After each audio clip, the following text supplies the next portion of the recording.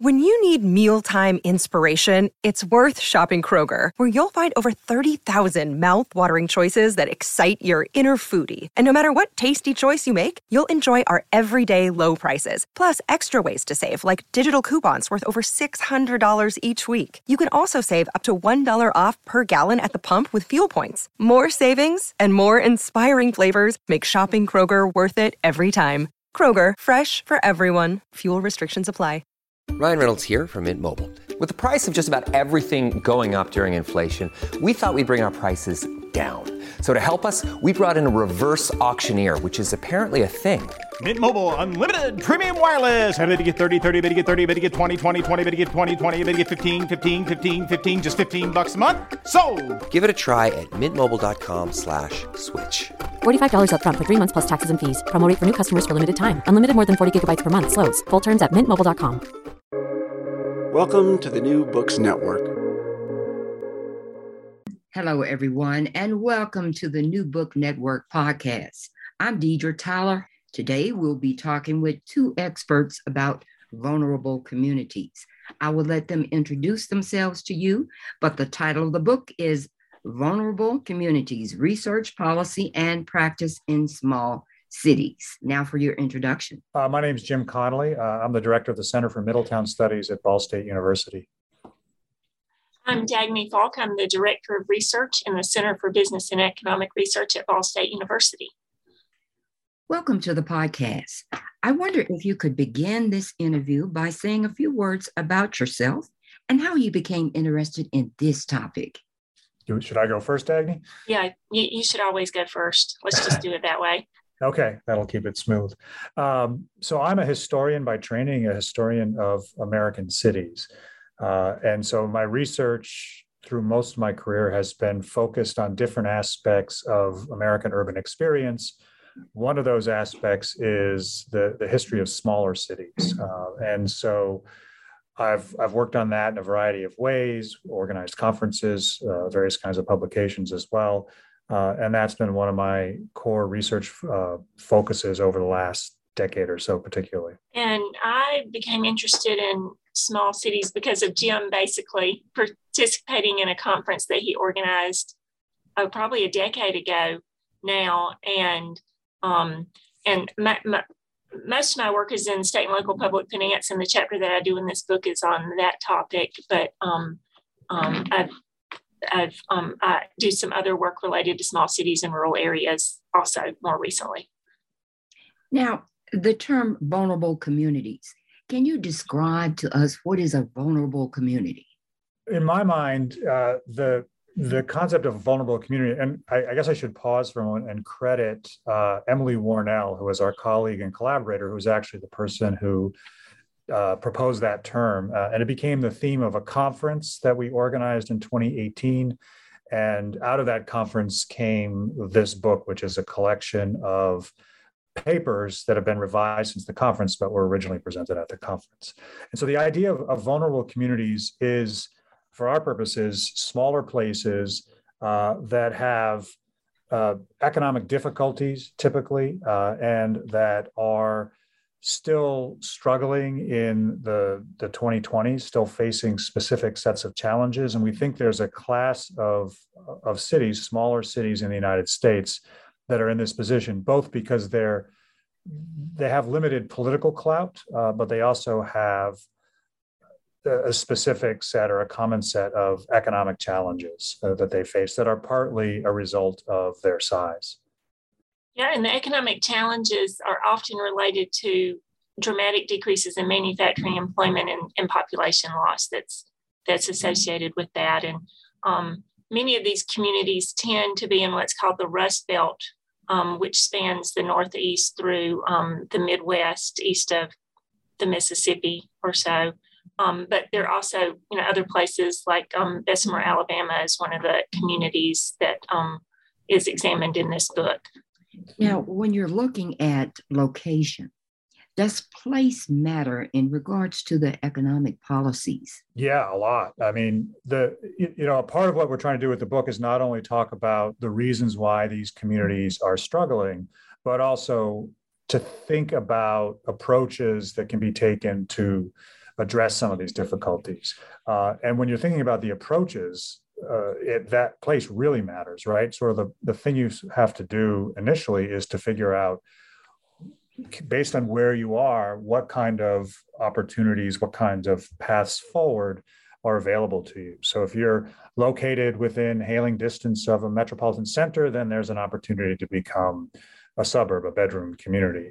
If you're located near particular natural amenities, mountains, lakes, beaches, things like that, then there are obviously opportunities tied to those assets.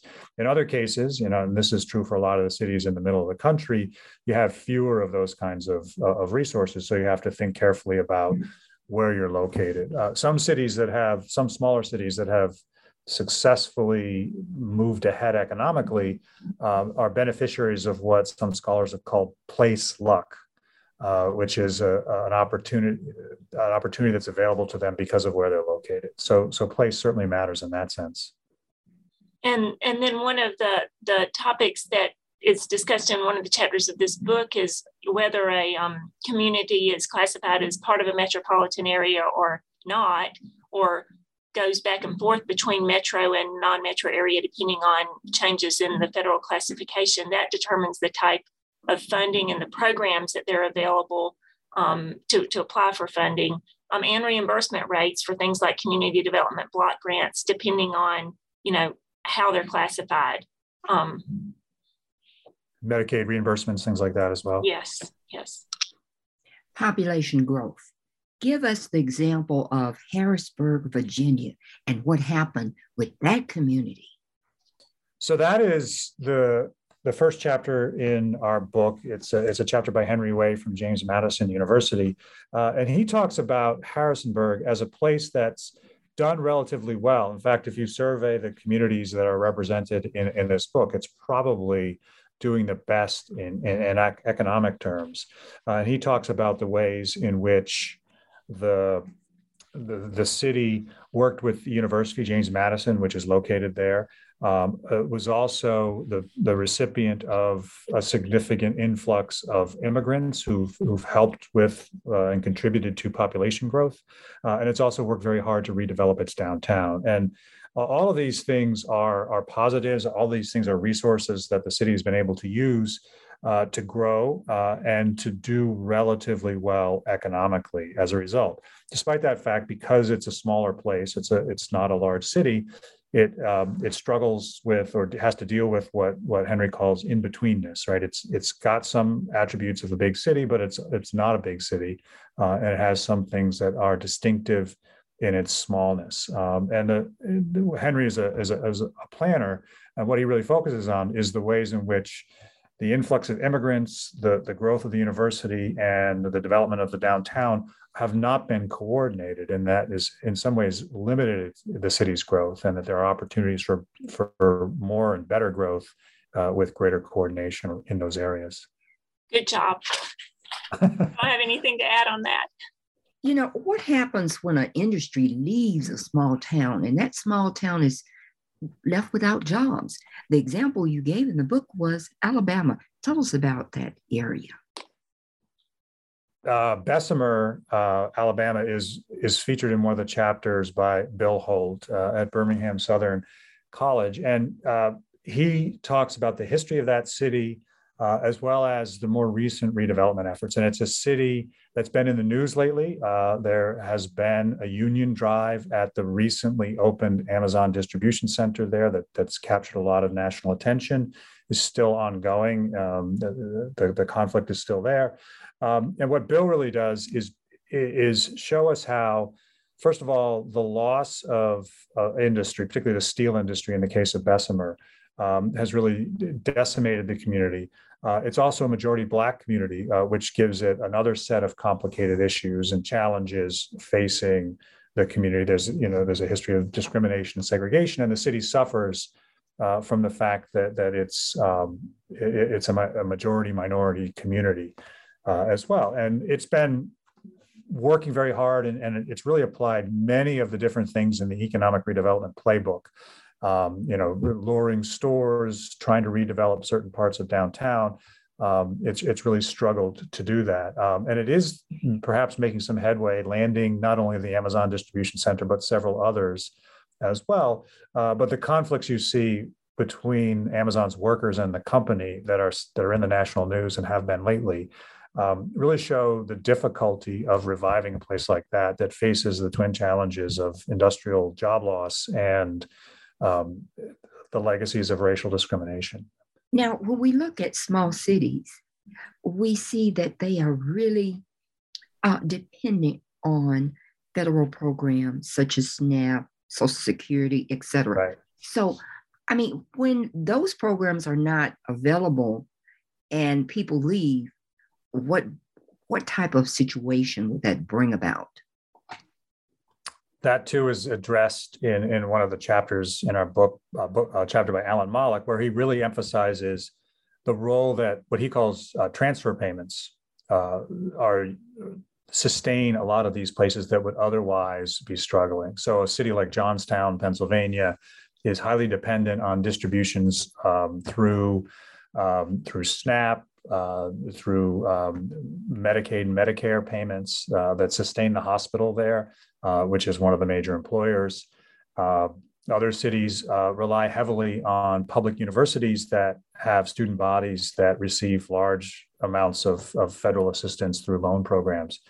And so they're really kept afloat by these urban transfer payments and might not be sustainable otherwise, don't seem to be sustainable otherwise. And so we need to think carefully about how we can, perhaps wean some of these communities off of that dependence and push them towards becoming more economically sustainable. As Alan points out, there's a lot of these people, and we can just let these cities wither, but that creates all kinds of other issues about what happens to the millions of people who live in these kinds of places. So you talked about bringing in a place for people to work. That's one way to help the population. What are some other ways that help cities grow? Well, bringing in work is an interesting topic. One of our contributions is from our colleague, Mike Hicks, and he talks about the pros and cons of that. And I'm going to let Dagny talk about that because I think she has more to say. Yeah, and traditionally in economic development, the focus has been on attracting firms, and the jobs that are associated with that and the multiplier effects that are associated with that. In Mike's work, he shows that these multiplier effects of attracting large firms have decreased over time, and that there's an asymmetry in that the economic impact of losing a firm is much greater in terms of the overall employment loss than the economic impact of gaining a new plant in a location. So that begs the question of, maybe we should be thinking a little differently about economic development, that it's not just attracting a new manufacturing plant. And the focus has shifted a bit in economic development to focus on quality of place and making places attractive so that people want to live there, so that you're not just focusing on attracting employees, but you're employment opportunities, but you're also focusing on attracting households. And in this day and age, and we don't cover this in the book, but with people being able to work remotely, there's a lot more opportunity for people to live, outside of urban areas and work, wherever. Yeah, I mean, the other thing I would add to that is that a number of the chapters in the book talk about in various ways the necessity of developing communities' civic capacity. Colleen DeWicki is one of our contributors from the Federal Reserve Bank in Boston, and they run a program in New England that attempts to develop civic capacity, the ability of communities to act in cohesive ways, coordinated ways to pursue economic redevelopment. And that's ongoing, but it's showing real signs of being beneficial, that before you even worry about trying to bring in a company, that you have to have communities that are functioning well in a civic sense. And her research shows how that can be a really effective way to position communities to capitalize on the opportunities that they have. Now, in your book, you talk about Cleveland, Ohio. Mm-hmm. What are some of the problems that are going on there? So, yeah, there's a chapter by Hannah Leibovitz from U Texas Arlington about Cleveland. What she really looks at is the suburbs immediately surrounding Cleveland. And these are a set of inner ring communities where she analyzes their master plans, their core planning documents to sort of figure out what are they doing, how are they thinking about themselves as communities, how do they define themselves as communities. And what's interesting is she finds that they really think of themselves as independent from Cleveland in a way that you wouldn't expect of suburbs. You know, sort of the typical expectation is that's one of the advantages that a suburban location would have. Even a once industrial community near a larger city would have is that they could become satellites of the major city. But in the case of Cleveland, where the core city isn't doing all that well economically, these cities are striving to distinguish themselves from the central city and to define themselves as independent places, as small cities, even though they are located, immediately adjacent to a major metropolitan center. Now, another question that your book talks about is property taxes. When they are reduced because of population loss, what happens in that environment? Yeah, this is the chapter that I co-authored along with Chip Taylor and Pam Shaw, where we look at the impact of recently imposed property tax rate caps in Indiana and how that affects the functioning of small cities within the state. And we look at how, or the two possibilities that local governments have for adjusting to these revenue losses are either decreasing their budgets and associated employment, or increasing revenue from some other source, which in Indiana, that those sources are very limited. It's either a local option income tax or annexation in order to increase the property tax base. And we find that this revenue loss from property tax caps has had a variable effect, and that some small cities have been affected dramatically, losing as much as 30% of their property tax revenues, and other cities, it's been much lower, like around 3%. And then that local governments, municipalities have adjusted by decreasing their budgets and decreasing employment. And the type of employment tends to be in parks and recreation and highway, police and fire. The public safety services tend to be more protected. And then for the short time period that we looked at, we found that up to that time, local municipalities had not increased their local option income tax rates or engaged in noticeable annexation, although since then, there have been increases in local option income tax rates. Now, there were places that were doing really well, and Lawrence, Massachusetts had a decline in population, but they are turning things around. Tell us about that chapter. That's discussed in the chapter by Colleen DeWicki about building civic capacity in these communities. And so Lawrence is an example of a place where they're making progress, and that there is evidence that turnaround that's becoming visible is at least in part made possible by the fact that they've brought together stakeholders from across the community, representatives of various neighborhoods, organizations, social groups, as well as institutions, and that they've kind of coordinated amongst each other and developed a level of trust with each other that's enabling the city to start to make progress. And so this is where we try to get into in the book. This is not a book that's sort of got full policy prescriptions or anything like that, but what we try to do is to present ways in which people who are interested in the fate of these kinds of communities can think strategically. And so we're pushing people away from the idea that you want to go out and chase smokestacks, recruit new businesses to bring people in, because as Dagny was saying, Mike Hicks's work really shows that that's a long-term loser. Instead, you want to develop the civic capacity, the amenities, the attractiveness of these communities. In a place like Lawrence, you're starting to see some of that happen.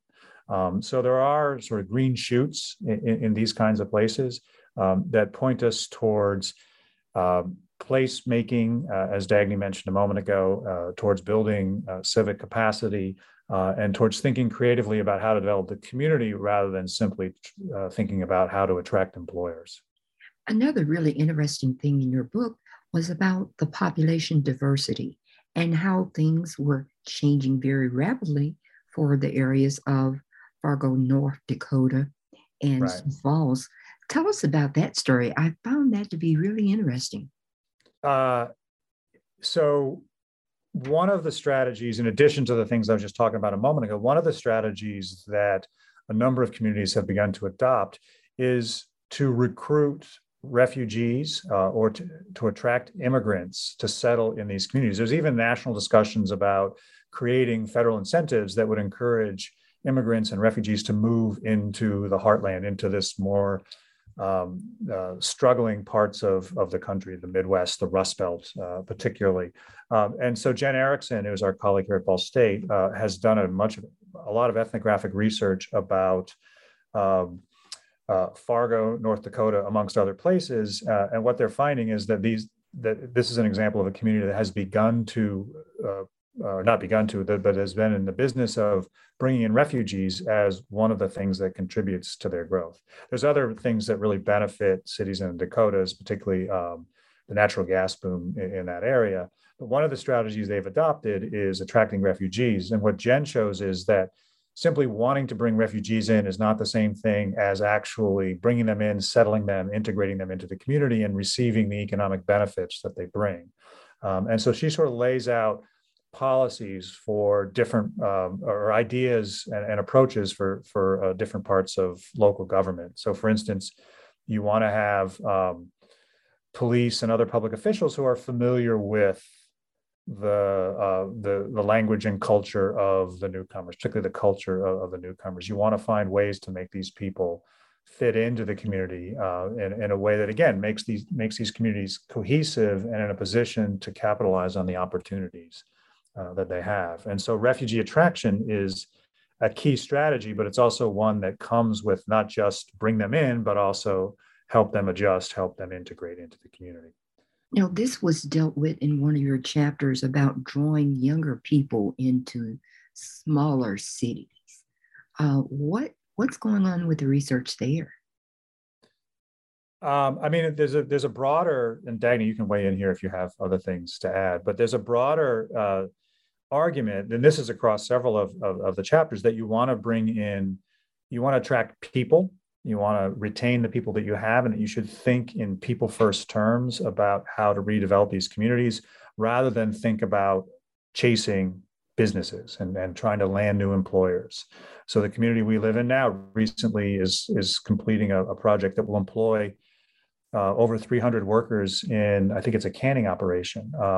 And that's great for 300 workers, but this is a community we're talking about that once employed 3,000 workers in a factory. So bringing in 300 new workers is a good thing, but it doesn't solve the problem or compensate for the loss of 3,000 jobs. And so simply pursuing manufacturing opportunities isn't enough. You want to bring in other people, often younger people, college-educated people, into these communities. And you want to design them in ways that are attractive to those kinds of groups. Again, this is about encouraging population growth in these places. Yeah, one of the issues is brain drain, and that younger people tend to leave communities especially after they've gone to college, in order to pursue other career opportunities. So having quality of place so that younger people want to live in smaller cities and rural areas is important. And that feeds into immigrants too. I mean, the immigrants have low levels of education, but a lot of immigrants also that have very high levels of education, and work in the sciences or medical professions, and being able to attract highly educated immigrants, is an economic development strategy for small cities and rural areas. One nugget that I found in your book that I thought was really interesting was the election of 2020. It gave us more information, especially about population change and how things have changed in terms of poverty in the suburban areas. Tell us more about that. So one of the things that both the 2016 and the 2020 elections did was focus attention on the kinds of places that we're writing about in this book. And there's connections that are being made between the dissatisfactions we're seeing in the Midwest, in parts of the American South, that were expressed, frankly, through support for Donald Trump, that where people connect that kind of discontent and the political difficulties it's creating in the country, and the drift away from democracy that we're seeing, and the economic condition of these places. And so recent elections have really trained our attention on these issues as it's more than just about economic performance. Ultimately, it's also about our civic health as a nation and our civic health in specific communities. And so there are other scholars who are particularly focused on, not just in the United States even, but also other communities in similar positions around the world. Their economic health is closely tied to the civic condition of these societies, including our society. What is the overall message you would like to leave your reader with after they read this book? I have a couple things, but Dagny, do you want to weigh in on what you might want to say are the big takeaways? Well, one is that we want to bring a focus to smaller cities and vulnerable communities in general, and some of the problems and policies that have been implemented to try and improve these places, and practical suggestions also. So we want to provide some information and then maybe some strategies that policymakers can think about and perhaps implement. Right, and push beyond the let's get more businesses, let's land more businesses for our towns. There's really kind of, we don't, as I said, we're not a book that's filled with specific policy prescriptions because there's no one size fits all model for these places. You have a southern community like Bessemer, Alabama, is a lot different from an inner ring suburb outside of Cleveland, Ohio, or a small city in Indiana, or other kinds of similar places. So we want to sort of get people to think in at least two ways about the challenges that these communities face and how these can be addressed. One of these is to think about the internal dynamics of these places. They're smaller, they're not metropolitan centers, but they're still cities. So they still have diversity, they still have conflicts, they still have tensions and specific histories around some of these tensions. And so we want the people who are interested in reviving these places to go into the process aware of that and looking for that. We have a nice epilogue to the book by Greg Goodnight, who's the former mayor of Kokomo, Indiana, who's had great success in working towards redeveloping that city. And he describes all the conflicts, the tensions when he knew he was doing the right thing in terms of what policymakers or policy scholars would recommend, but it still created all kinds of friction and tension. And he lays that out really nicely and gives us an appreciation of the fact that there are these kinds of political divisions and conflicts that are going to arise as you pursue these redevelopment policies. And you can't just sort of go in and assume that these small cities are, because they're small, cohesive and can act on policy prescriptions in a quick and straightforward manner. And the other thing we really want people to be aware of is that there are real structural disadvantages at the state and national level for smaller cities. Cities in the United States are generally weaker than they are in many other countries. They are creations of state governments. They're given charters by state governments.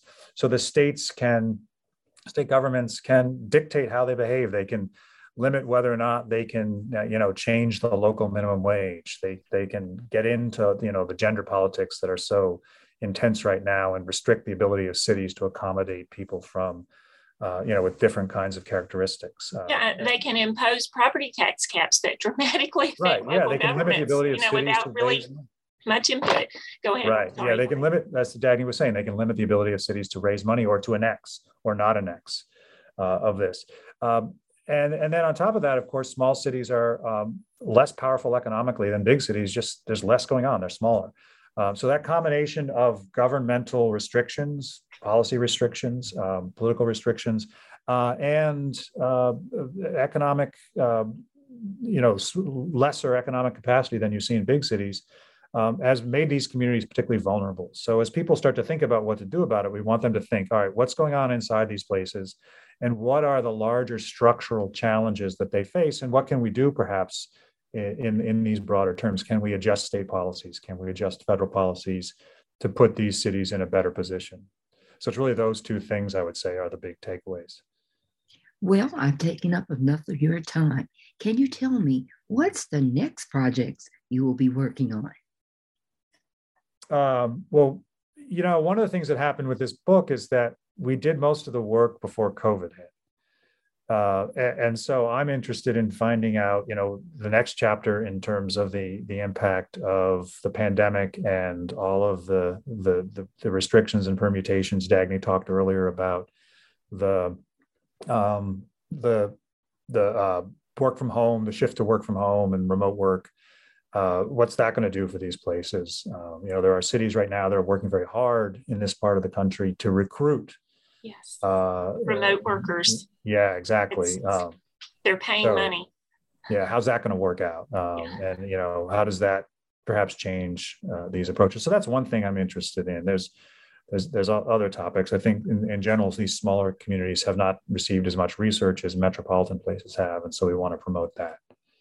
And we're just finishing a study of rural Indiana that will be published the next few weeks, where we look at different aspects of the rural areas, housing, employment, the manufacturing sector. It's like a dozen different topics. So that part of this, that's one of the results of this work, is that it spurred us to do some additional work on smaller places. Well, thank you. Anything else you'd like to say? Thank you. Thanks for having us. The book is published by Cornell University Press, so you can find it online and through various bookstores. So we'd encourage you to have a look. Yeah. And the title again is Vulnerable Communities. Thank you so much for being on the show. Thanks for having us.